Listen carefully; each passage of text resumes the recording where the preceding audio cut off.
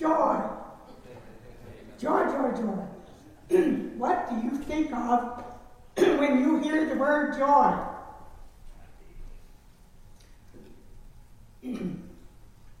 I thought it was very appropriate at this point in our church, in our world, to continue what I started last Sunday, a message on joy.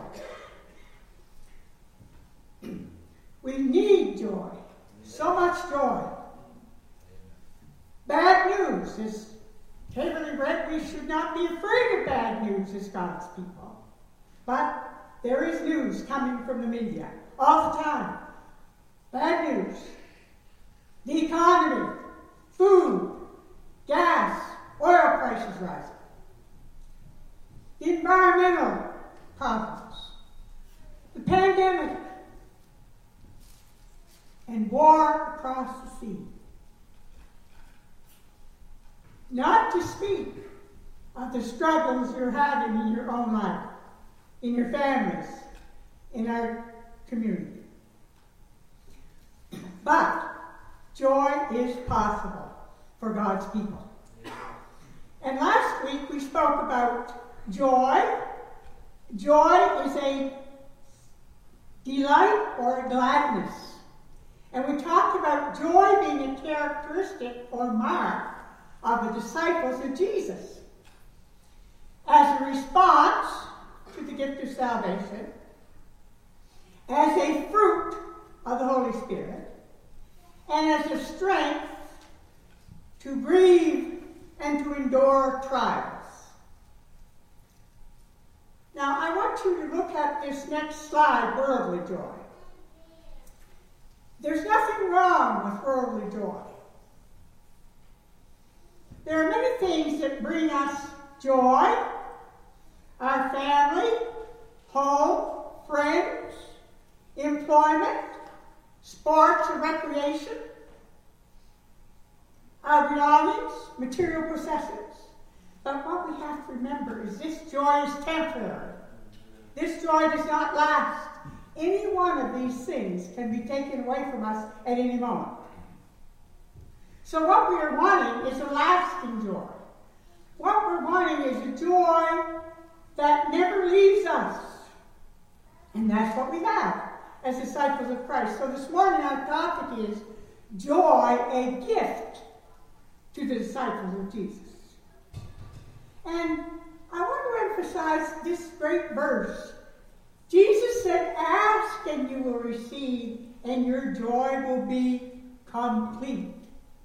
I love that. Ask. You will receive, and your joy will be complete.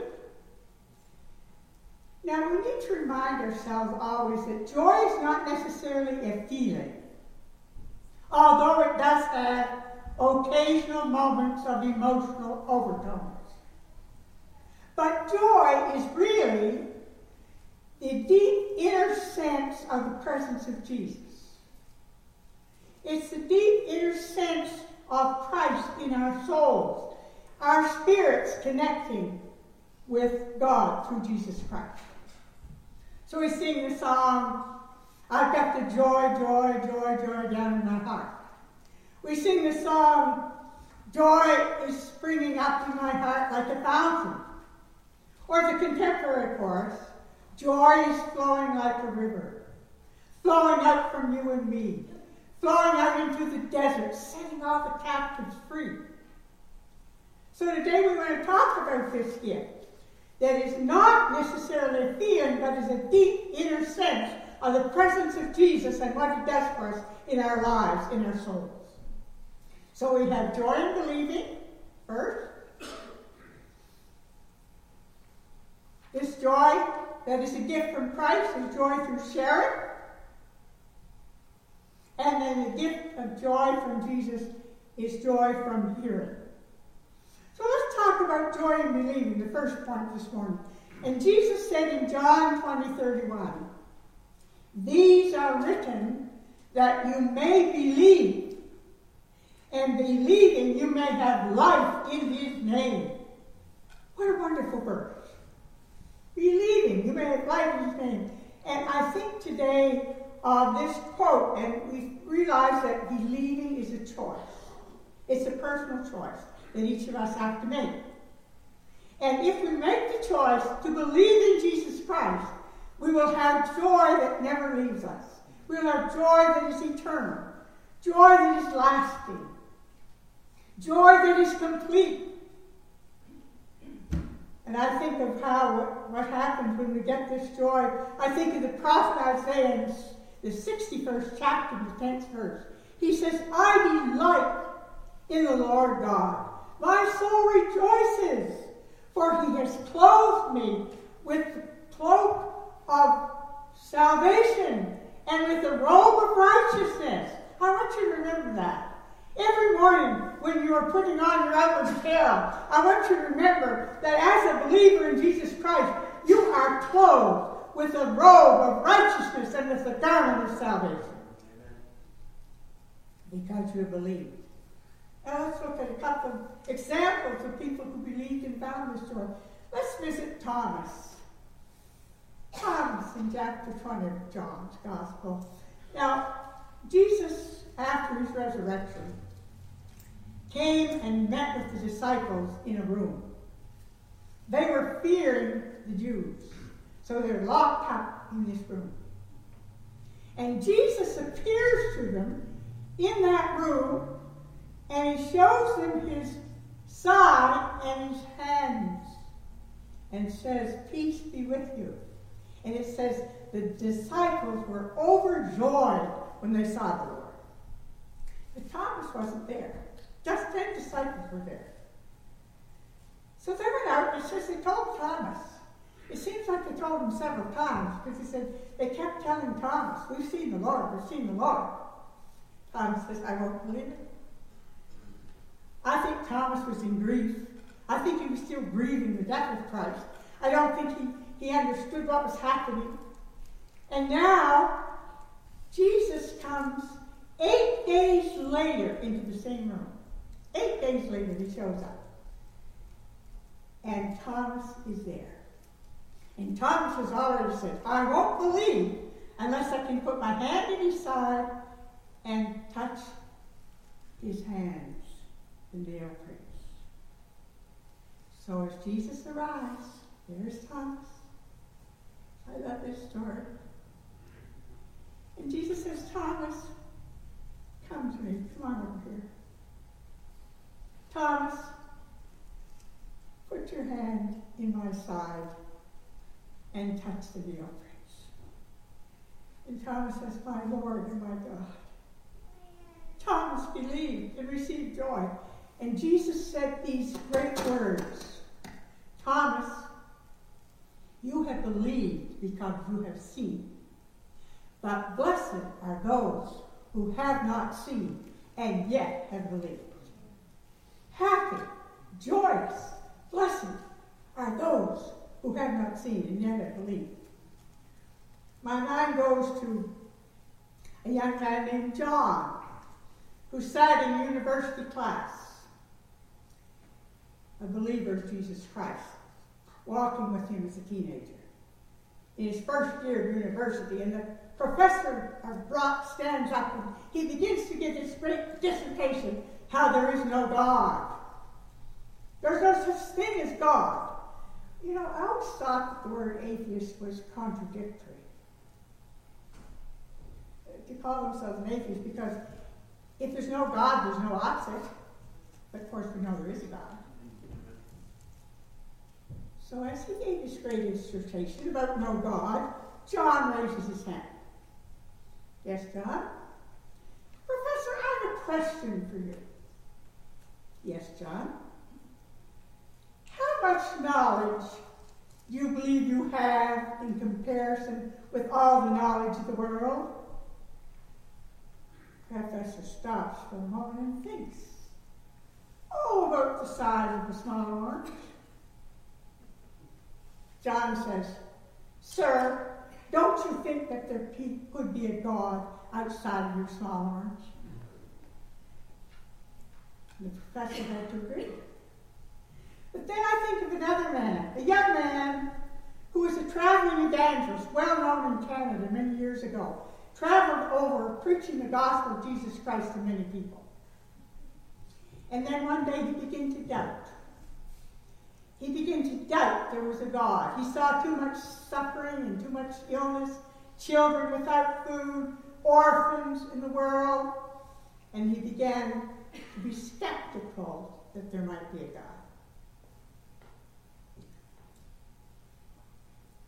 He went to his friend named Billy Graham and said, Billy, you know, I'm becoming an agnostic, which means I'm not sure there is a God. Billy Graham in his youth went to what I call a seasoned saint, Henrietta Mears. He says, Mrs. Mears, I'm in trouble. My friend has got me thinking about whether or not there's really a God. Henrietta said, Billy, I want you to take your Bible. I want you to go find a place to pray. Talk to God like this. Billy got down on his knees. He said, Lord, I don't understand everything, but I choose to believe. And that's why Billy Graham always preached, the Bible says. He found joy. And we're told about this other man who in his elderly years, Billy's friend, is now in an apartment. Elderly man, nearing death. And he's visited by a man, Lee Strobel, a converted atheist who wrote the book, The Case for Christ. And he visited different people and interviewed them about Jesus. So he visited this man and says, I want to ask you, what do you think about God? No change. No change. What do you think about Jesus Christ? With tears running down his eyes, he said, oh, how I miss him. How I miss him. So there's great joy in believing, as Thomas did, and as John did, and as Billy Graham did. But let's look at Peter's words. In 1 Peter 1, verse 8, he says, though we do not see him, we love him. And though we do not see him, we believe on him. So we're filled with an inexpressible and glorious joy. Now I want to come to the next one, joy through sharing. Joy through sharing. Sharing the message of Jesus. Now, sharing is a wonderful thing. We need to share with other people and be outside of ourselves. Because if we just keep things to ourselves and don't share our lives and share our faith and share the things about Jesus, we're missing a lot. Because there's joy in sharing. And Jesus gave this command in John 20:21. As the Father has sent me, so I am sending you. Even as my Father sent me to proclaim salvation.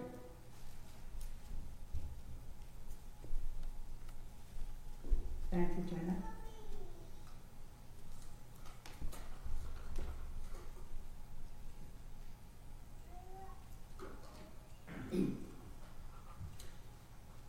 Even as the Father sent me to die for the sins of the world and give my life, and to bring the message of the cross to you, so I am sending you with the message. To share. And when he was standing with his disciples on Mount Olivet before he ascended to the Father, he said, go you into all the world and preach the gospel to every creature. Make disciples of all men, baptizing them in the name of the Father, and of the Son, and of the Holy Spirit. And lo, I'm with you always, even unto the end of the world. What is your world? Go into the world. What is your world? Go into all the world. Who is in your world? We all have our own worlds to which we are to minister and to share the message. And sharing is usually one-to-one, although there can be more than one person who shares. But there's a joy that comes through this. And let's look at the woman of Samaria in John chapter 4. And we covered part of this story last week. This woman came to draw water from the well. And Jesus was sitting there because he was tired and his disciples had gone into the city to buy food. So he entered into this conversation, this woman. She asked him, he said he would give her water, that she would never thirst again. And she said, give me to drink. And so then she said, when the Messiah comes, he's going to explain everything to us. And Jesus said, I am the Messiah. You're talking to me. And then, wonderfully, I love this verse. The woman left her water pot. Did you notice that? She forgot why she came.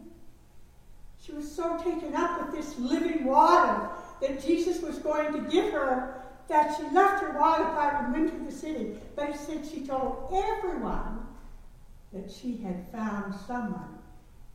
Is not this the Messiah? And it says many people came to Jesus because of the woman's saying. But now get this.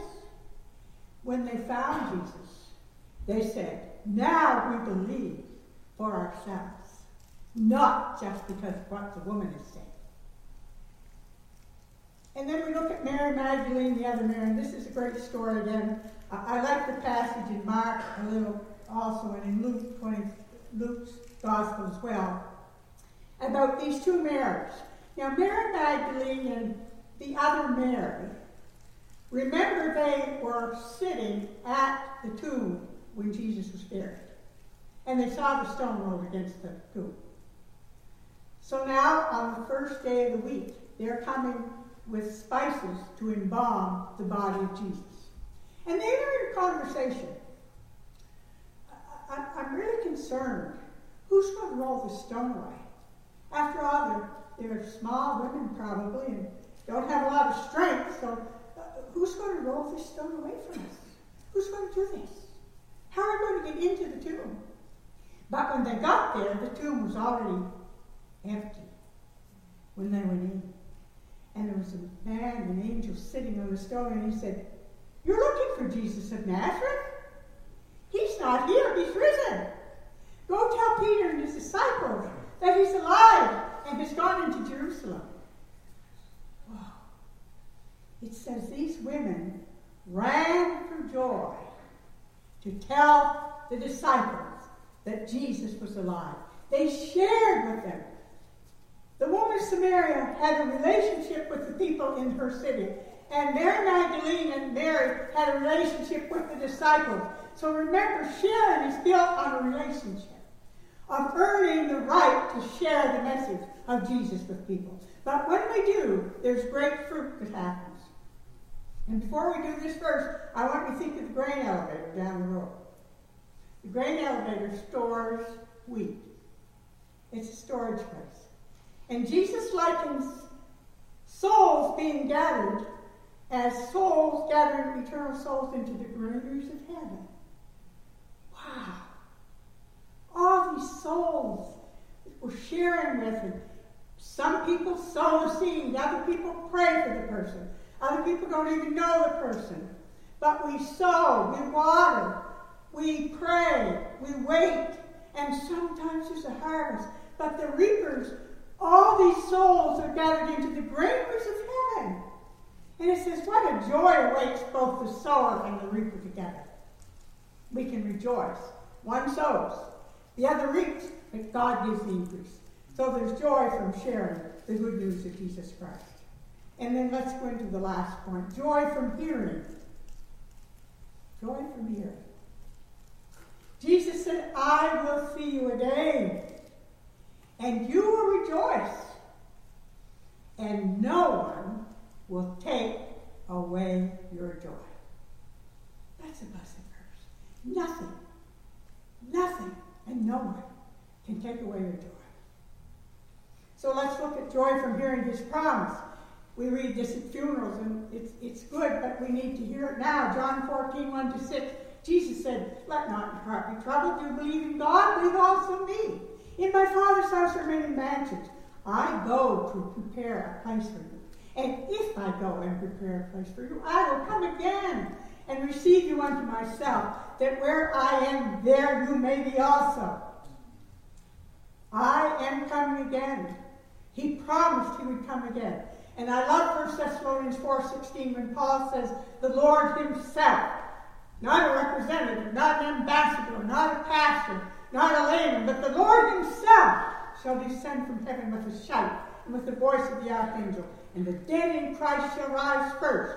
Then we who are alive and remain shall be caught up together with them in the clouds to meet the Lord in the air, and so shall we ever be with the Lord. Amen. His promise to return, he never breaks a promise. And then to hear about our reward. There is a reward, friends. And if there were no reward, we'd still love and serve him. I believe it with all my heart. James 1:12 says, "Blessed is he who endures," or happy is he who endures. "For when he has endured, he shall receive a crown of life." Oh, to hear those words in that day from Matthew 25. "Well done, good and faithful servant. You've been faithful in a few things. I'll make you a ruler over many things. Enter into the joy of the Lord." And how grateful we are for God's faithful people. The people of this congregation who are faithful in their attendance, in their giving, who are faithful to their pastors. Faithful, but most of all, faithful to Jesus. And when we stand before him, all I want when I stand before Jesus is to see a smile. All I want. Just a smile. Well done, good and faithful servant. So there's joy from hearing his promise to return and the reward, a crown of life. And let's look at this last verse concerning his promise to return and him giving us a crown of life. Jesus said, "Behold, I am coming soon. My reward is with me, and I will give to everyone according to what he has done." Blessed are those who wash the robes. We go back to the robes of righteousness now, the garment of salvation that Jesus gives us when we accept him. Blessed are those who wash the robes, that they may have a right to the tree of life and may go through the gates into the city. Hallelujah. I want you to just ponder for a moment. We put this last conclusion out. This is a conclusion. Just as you reflect on it, as you see it on the screen.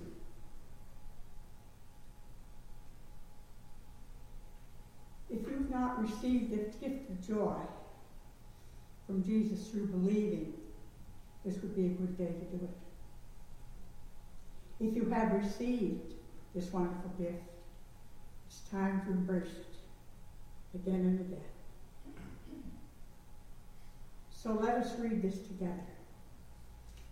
Let us receive and embrace the gift of joy, believing in him, sharing about him, hearing from his word, while we await his coming.